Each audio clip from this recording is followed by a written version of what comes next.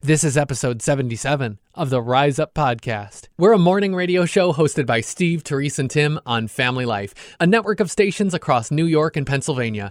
Our podcast is a weekly conversation that will help you think and grow in your faith. If you haven't already, subscribe today so you don't miss a single episode, and find out more about our show at familylife.org. Today is the day the Lord has made. Rejoice and be glad in it. This is Rise Up on Family Life.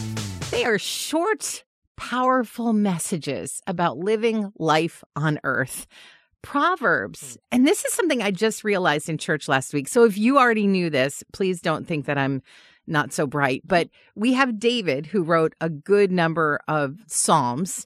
David's son, Solomon, who asked for wisdom, wrote a good number of Proverbs. And I don't know why, it just got me thinking like father and son writing such significant parts of the Bible. And I was like, that's quite a legacy right there, you know? Yeah, real power team, definitely. Yeah. So what speaks to you from the book of Proverbs? I've said this before, but I heard my first proverb before I knew it was a proverb because I was a new believer in church singing a song.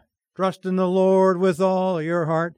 Trust in the Lord with all your heart and lean not to my understanding. And I'm There's like, actual leaning going on there. A lot of leaning, a lot of leaning. And then later, right in Proverbs 3, 5 and 6. Trust in the Lord with all your heart and lean not on your own understanding. In all your ways acknowledge him, and he will make your paths straight. So, yeah, I love those in the beginning when I would sing the Bible, and then all of a sudden I'd see the Bible. But what caught my eye and heart later was this Christian life.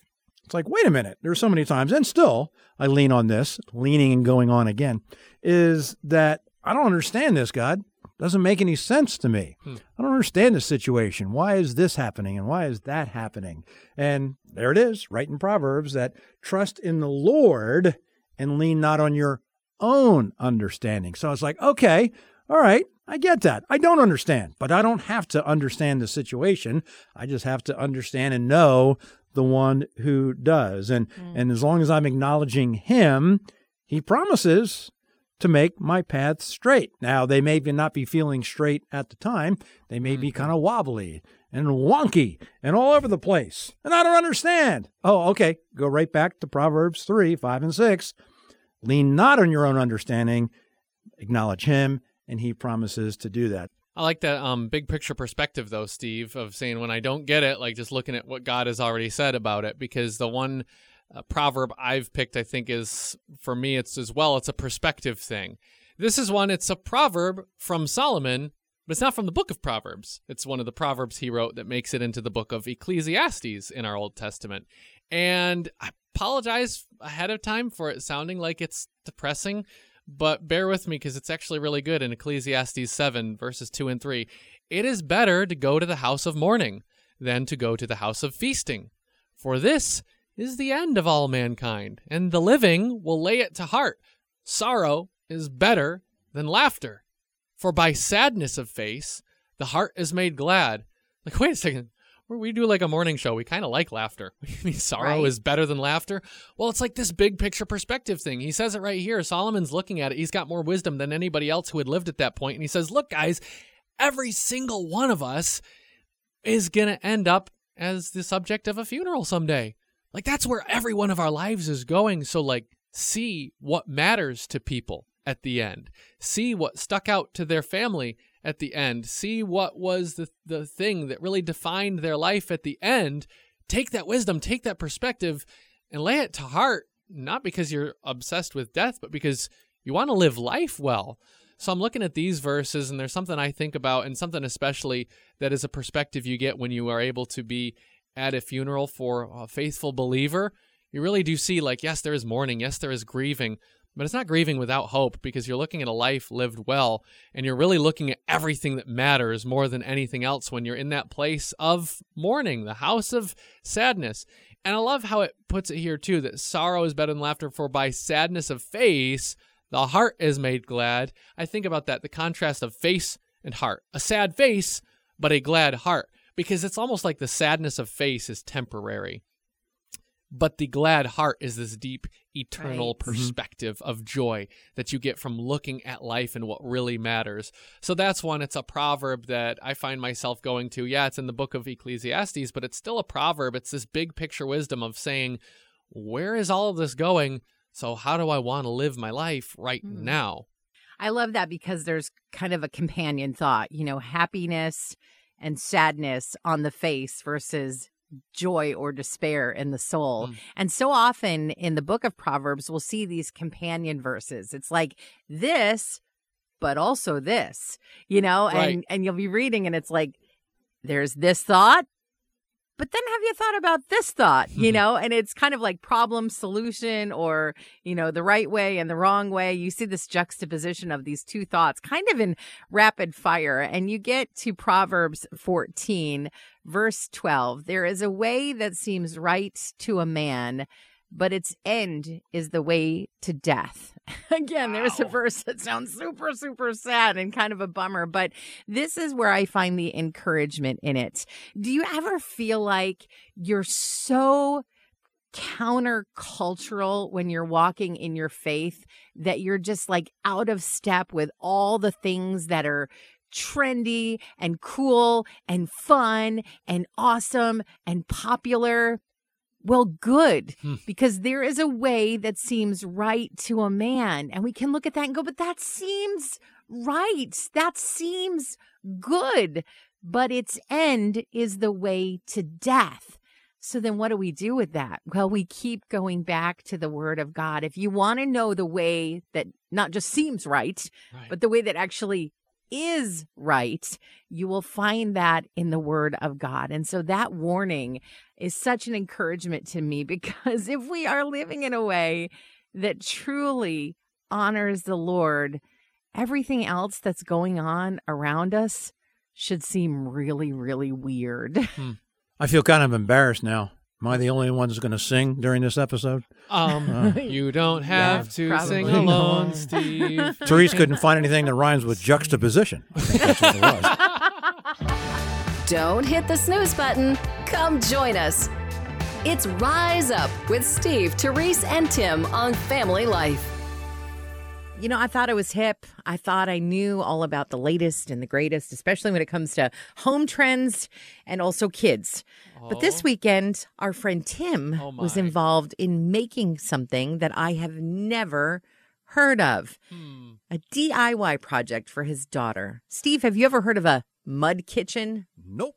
Heard of a mud kitchen. There room. it goes. Same. Mud room, kitchen. yes. But what is a mud kitchen? When I saw that Tim, was it your dad who helped you? Yeah. Tim and his dad handcrafted from like actual wood with screws and nails and drills. How do people do this? Exactly. It is an outdoor activity center where little kids can do all their messy projects. Right, So yeah. think of a space to make your mud pies, your mud muffins, your mud coffee, where kids can be messy outdoors. So now Tim's daughter has a mud kitchen. Yeah. It's just, I wonder, I'm trying to still be hip and cool. Like, when can I get my mud reservation at this trendy new place? Reminding you that God is in charge today and every day. It's Rise Up with Steve, Therese, and Tim on Family Life. You said topsy-turvy. Topsy. Can't even remember what it was all about right now, but you said Right. topsy-turvy. And I'm like, Topsy-turvy. I've said topsy-turvy all my life. And it's just, where does that come from? Well, the topsy Right. part, that kind of makes sense. It's the top. And it's upside down, basically. So but, it's gotten all turvy. right, exactly. It's been turved around. It's basically one head's on the turf. The topsy part, the top of your head on the turf. Turvy, so it's turvy. turfy, not even turvy. Well, It really it's kind should of be a lost. fr- At least that's one of the explanations. So topsy-turvy. Oh, So, how fascinating. yeah, that's what I thought. like that. But then as I was doing my deep study on topsy-turvy, where it I goes saw off the rails. there's lots of other alternatives to Other way- topsy-turvy. Some different way to say topsy-turvy. Oh, okay. And also, just as almost a fun way, because it's fun to say topsy-turvy. Right. Give us other fun ways that we say topsy-turvy. Maybe not as often as topsy-turvy. Scott and East Rochester. Head over teacup. Head over. Head over Teacup. teacup? That's a good one. Head over teacup. Wow. Yep. Hello, this is Roger from Auburn. Good morning, y'all. I'm not sure if it fits the same, but flabbergasted. Oh. You figure that a lot. Well, yeah, that means you're kind of upset a little What bit. if we said flabberty-gabberty, though? That would work. Yeah. Yeah. I don't know if I've ever heard it that way, though, but now I have. So there you go. That makes two of us. You guys are always fun. I love to hear you in the morning. You should hear us in the Thank afternoon. We're really funny then. I have actually. Yeah, well, I have that's actually. We go to Kingdom Bound. You guys be there? There you right? go. Yeah, we'll be there. Yeah. We'll be around. Okay. Well, hopefully we'll see you there then. Hi, it's Cece Ritter, and I live in Trout Run. Cece, what's your word for topsy-turvy? Our family word, it is famous. It's called Fritzy-Doo. Fritzy-doo? Absolutely. And my husband says, we need to call Webster and have it in the dictionary. Oh, you called someone even better than Webster. It's going to be the yeah. Rise Up Family Dictionary. Absolutely. And it's been forever, and I use it constantly. I'm going, oh, no, it's definitely Fritzy-Doo.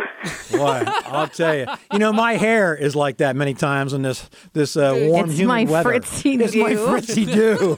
Well, I'm a retired beautician, and I've woke up many days with Fritzy-Doo hair. Oh, Fritzy-doo. Many blessings. My name is Julie. I live in Arcade, and our family word that we say all the time is squeejawed. Squeejawed? It's squeejawed. When things are twisted, we say they're squeejawed. Wow. I'd never heard that one. I love that. That's fun to say, too. Let's all say it. 1, 2, 3. Squeejawed. Squeejawed. Yep, a little adjective meaning crooked or deviant from the ideal. Yeah, Yes. you park the car a little squeejaw. Wow. Or your clothing is squeejawed. Did you just insult me? Facing a whole new day is a lot easier when you remember that God is in charge. You're listening to Rise Up on Family Life. Let me be very clear. This has nothing to do, Therese, with your husband, okay? This has nothing okay. to do. Nothing to do with my husband. Nothing to do with your husband, but I heard it. You know how I am with phrases. When I hear a phrase, I'm like, "Oh, I use that all." Where does that come from? Oh, I think I know and where then you're you, like, going. I dig heard in. it the other day. Okay. I heard the other day you get off scot-free. Scot-free. Well, your husband's name Scott. So it has nothing to do Right. with him. I Although he never loves- get off scot-free. He loves a good bargain, though, right? He loves a good He bargain. does. Scott likes he his is free? He Okay. likes to go online, find the best deal. Sure. Okay. Anybody know where scot-free came from? I found out the other day. I I'm wish gonna I knew. guess. I wish I Go knew. ahead. I don't yeah, know. Go ahead. You can I'm tell. going to guess Yeah. that it has something to do with Scottish people. Well, you could stretch it a little bit, but Scot is another word back in 12th century England. So, I mean, you're in there. Close to the Scottish people. There you go. Scot is another name for tax.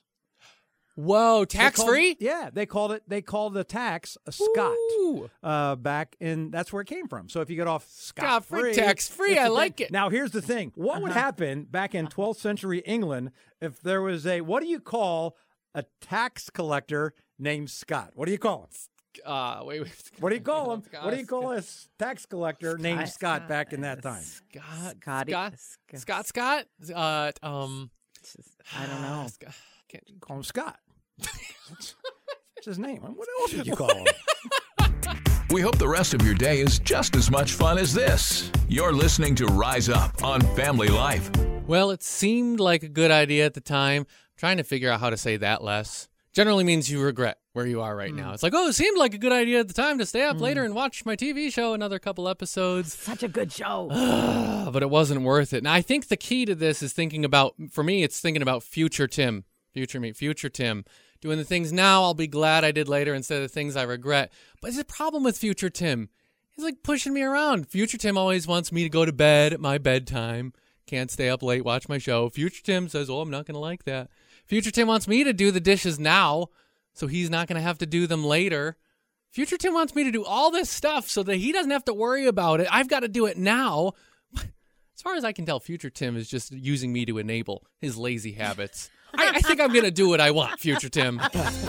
May the blessings of the Lord be with you in all that you do today. This is Rise Up on Family Life.